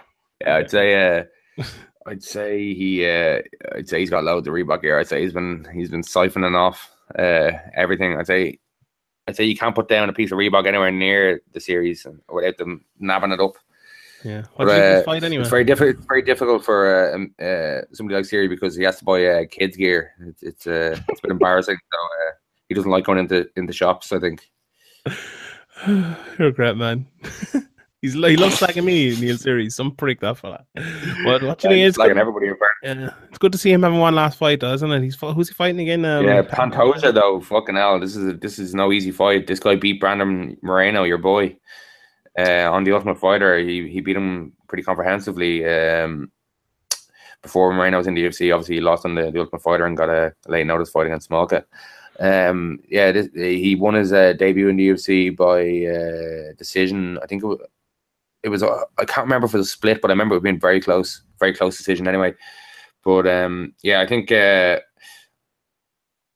not really the name that Ian McCall. It's not the big marquee name that he was looking to go out on before, but it's an exciting fight. I think Neil Seery would rather lose an exciting fight than win a really boring fight. So I think this will definitely deliver an exciting fight either way, no matter who wins.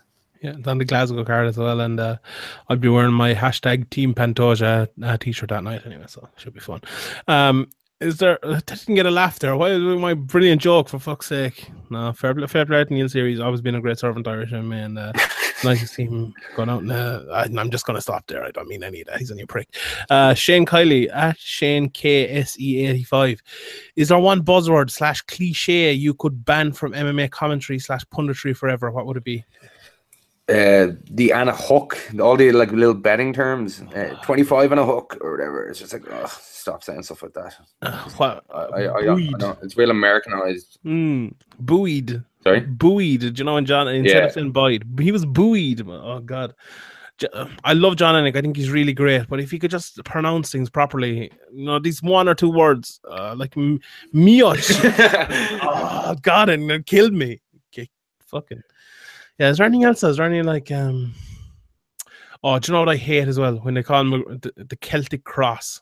I think Robin Black's. I hate that shit. Jesus Christ. I really hate that. Oh, and people tweeting it to me. Oh, he lands the Celtic Cross. Like, what the fuck? What about when Goldberg used to call Conor for many, many fights the Notorious One? That was so annoying. The Notorious One, Conor McGregor. It's like, that's, oh my God. I miss Goldie. I really miss him. But do you know what I hate? I hate when they say nicknames that are designed to be in the middle, but they say them at the end. Like, John Maguire. Do you know his name is John the One Maguire, isn't it? Something like that. So, like, if someone would say the One John Maguire, something like that. They do that so often. Bruce Buffer. It's like, that's just stupid. Like, we can call him Venom Michael Page. It's Michael Venom Page because so can be MVP. You know, that happens an awful lot, but I hate that. Okay. Kieran Stapleton at the Soup Lad. GSP versus McGregor. Is that the most viable option now with the Bisping fight off? I said that fight is a very possible fight for a long time. Yeah, it definitely is, and I think the UFC were thinking about it. If Conor had beaten Nate Diaz the first time, rumor has it GSP was ready to do the stare down in the cage and all that jazz. So it's definitely been thought about before. GSP definitely wants big money fights. That's why he wanted the Bisping middleweight fight. Conor McGregor makes sense like that. It all just depends. We're going to talk every week about Conor McGregor. What's he going to do next? Is he going to box Floyd? What's going to happen? We just don't know. We just don't know what's next for Conor. We don't even know if his next bout will be in MMA. Yeah, that's true. Today's Sunday as well, and Dana White said he's going to have the deal done by today. Oh, the ultimatum, yeah. Don't have to re-record this podcast. Don't believe his lies. I don't believe it either. Speaking of McGregor, Andy Steve 123 Andy Stevenson, friend of the podcast. Who's a better striker, McGregor or Joanna Champion? McGregor. What? Say that again. McGregor. I think I don't know. McGregor is obviously a harder puncher, and they're very different styles. Actually, I think Joanna has more varied punching, and she can land more shots. And I don't know. I'd say Joanna. I think McGregor's obviously a way more dangerous striker because he weighs more and because he's a harder hitter and all. But it's 6 of one, half a dozen the other. Really, they're different kind of strikers, but I go with Joanna. I think she's just levels above everyone, to be honest. And the competition, Conor fighting a lot stiffer competition on the feet than Joanna, but his the way putting people away, finishing people in the first round, would put it, in my opinion, towards Conor. Okay, fair enough. Fucking McGregor shield, that's all you wear. Dermot Dorgan at Real Dermot J. Who was the bird screaming during the Alvarez Poirier fight? That was Eddie Alvarez's wife. She comes everywhere with during every fight. Yeah, she's like a banshee. Eddie! She's like Matt Serra. Mark Henry company while he shouts 73 Eddie, Mac 73 Eddie. Mark Henry is on a very bad roll at the moment, isn't he? Well, Frankie Edgar won, I suppose, but like all of his fighters are losing recently. Yeah, Weidman didn't go well for Weidman. Didn't go well for. It went all right for Eddie in the end. He managed to get out of there without the loss with the illegal knee. That was pretty lucky though. Niall McGrath will be crying into his cornflakes tomorrow after it. Sure, Niall McGrath thought that was a legal knee. Did he? He probably did. Did he? Nah, he's probably looked at it even on replay and thinks it's illegal. Yeah. He's gonna be like, you fucking suck my balls, you fucking wankers. SMB. Folks, take down that YouTube comment. Someone said something bad about me. He loves talking about people sucking his balls. It's fucking weird. It's never gonna happen. No, give it up. It's never gonna happen. Ken Allen, I want to see Frankie versus Conor at 155. No, that's never going to happen. He should have done that like in Conor's second fight in the UFC, like I said. Yeah. Okay, Andrew Pearson at Verpality. What's next for Jason Knight? A lot of good fights for him there, I think, at featherweight. Yeah, they're doing a lot of things with Jason Knight. I'd love to see that Darren Elkins fight. That'd be insane. He should probably wait a while, though, after that last fight. Maybe. The Korean Zombie as well. Korean Zombie. Love it. Yeah, that'd be very good. lot of But good Brian ones, yeah. Ortega hasn't got a fight, has he? He's been kind of quiet on the Brian Ortega front. Yeah, all he has is a triangle. I don't rate Brian Ortega at all. I think he's going to get shown up by someone very soon. But yeah, maybe it'd be good on the ground. Jason Knight's good on the ground as well. So He should just go full Damian Maia and stop trying to strike at people and just try to grapple them. Yeah. Okay. Have we one more before we get to that one? Nick Kildea, how do you think DC got on the commentary last night? Standard for DC. He's not great. He's all right. He's all right. I think he's very good on the desk, and I think he's very good. You know, when they go to Anik, Rogan, and him, just the three of them, like talking about the fights. I think he's really, really good at that. The best, in fact. But on play-by-play or on color commentary, when the play-by-play is going on, we'll say, I don't like him there. I just don't think he's good. I think Dominic Cruz in the three-man booth with Rogan is the best by far. Yeah, brilliant. Only getting better as well all the time. Yeah. I wouldn't mind seeing Cormier given an opportunity to do it just himself on the smaller cards and give Stan the opportunity on the pay-per-view cards, I think Stan's overrated. I think you need Dominic Cruz ahead of Stan. I know people love Stan. I think he's good. All-American and all that, but Dominic Cruz is already better than him and he's only done it like 5 times. Yeah, Dominic Cruz is the best in fairness, I think. All right, so I'm amazed they didn't have Dominic Cruz last night. He's clearly the best. I saw someone from the UFC tweeting, if you don't like Daniel Cormier and Joe Rogan, I don't know what to give you or something like that. And that's the kind of problem. Yeah, you should know what to give us. That wasn't good. What did you think of Daniel Cormier's Dana White impression before the pay-per-view? That was actually good. That was I thought that was good. I like that. He did all right there. Yeah. He did the shouting at the camera thing well. Very well. Yeah, he's a good pro wrestling mark. But okay, before we get to Stipe versus Ngannou, Patrick Sheehan at Pat Sheehan123, give him a follow. How do you think that'll go? Talk about that. Yeah, but how do you think it'll go now? Who do you think it'll win? Stipe. Francie beats everyone. You don't think that really? I picked him to beat John Jones last week. I'm picking him to beat Stipe now. If Francis. So if you had a free €1 million bet on either one of them right now, evens odds both of them, you put it on Ngannou. Francis Ngannou is very untested, but he could be great. Free bet right now, €1 million. But let me explain. He could be unbelievable. He could be the next, best fighter in the world. We just don't know. He looks like someone who could be, but he could be. But and he could be capable of beating him right now. But yeah, he might not be. I'd bet on Stipe if you gave me that bet, to be honest. But I still think he could beat him. Well, maybe even if it happens in 6 months' time, Ngannou will be more than likely, unless he gets badly injured in between now and then, he'll be much improved again, like he does between each fight. So the longer it goes, the better it gets for Francis Ngannou. But right now, Stipe's super confident. He's the best he's ever been. He hasn't taken that much damage. That is true. Your boy Ben Askren is fighting next week, actually, for the first time in about 8 years. He's fighting over in... I'll believe it when I see it. Yeah, Singapore. Angela Lee's fighting as well against a 1-0 fighter, which should be fun. Amir Khan is fighting in that card as well, so that should be fun. Luis Santos at 59-9. There's an Invicta card coming up as well. Who would win in the fight? Amir Khan, MMA Amir Khan, or boxing MMA, or boxing Amir Khan? I don't know. I'd say boxing Amir Khan. There you go. In a fight? Yeah. Controversial. Yeah, Roxanne Matafari is fighting Sarah Delalio, and there's actually a really good Invicta card coming up. Hercia Urcio is fighting, who's very impressive there. That was one of my attempts. Andrea Lee is fighting as well. Tiffany Van Soest she's 0-2, but I think she's not too bad. India Gomez, I believe is how you pronounce her name, is fighting as well. So a lot of good fighters on that card. Is Agnieszka Nuvietz, who's 9-0 and a very good prospect. She's fighting Vanessa Porto. So yeah, that's a good card next week as well. But the last question this week is going to be from a Mr. Evan Keaveney at Evan Keaveney, who asks, do you think Dana White's Tuesday night contender will serve as a good development platform for developing prospects? Just overall, what do you think of this idea? Tuesday night fights. There's going to be 5 fights in the Tough Gym on Tuesday.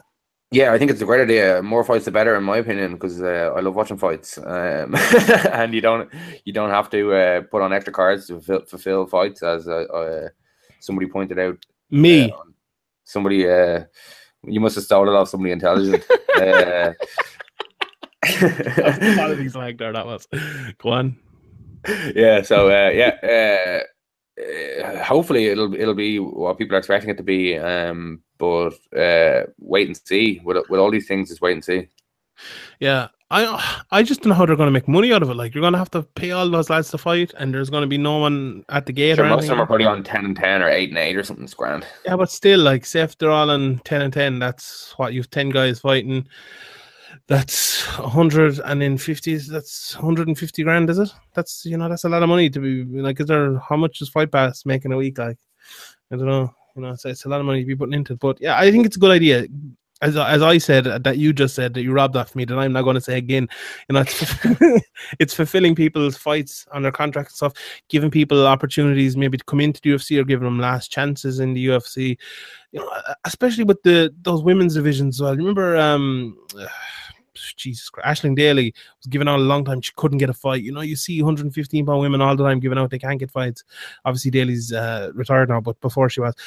This is an opportunity, to give them fights, to give a lot of people fights. It's not that easy on the UFC, and people want to stay busy as well, and they just can't do it. And I think this is a great opportunity, and something as well that, they don't have to put big promotion into that. This is for the hardcore fans, and I think it's a great idea, to be honest. Yeah, we'll see soon when they announce we'll see what kind of caliber of matchup or what caliber of fighter they're going to be putting on it. It might end up being a caliber of fighter that people won't want to watch, but hopefully it won't. Yeah, if they're doing like a 5-week thing as well, I think I had an idea. They might do a tournament. Like the first week, you have 4 fights, and then you have like the winners of that, and then you have a semi-final on like the 3rd week, and then on the 5th week you have the final. So they have 2 weeks between fights and stuff. I think that'd be an idea. You could do that. Now I know it's tough to, with injuries and stuff, that's going to be hard, but you can always bring in replacements and stuff. But I think that's a way of getting people back in watching it again, and I think it'd be a good idea. But yeah, anyway, that's about it. Graham, did you enjoy the podcast? Was it a good one for you? Yeah, good crack. Yeah, really good. It's always nice. It's a great card. So yeah, there was some serious fights and some good rants from you as well.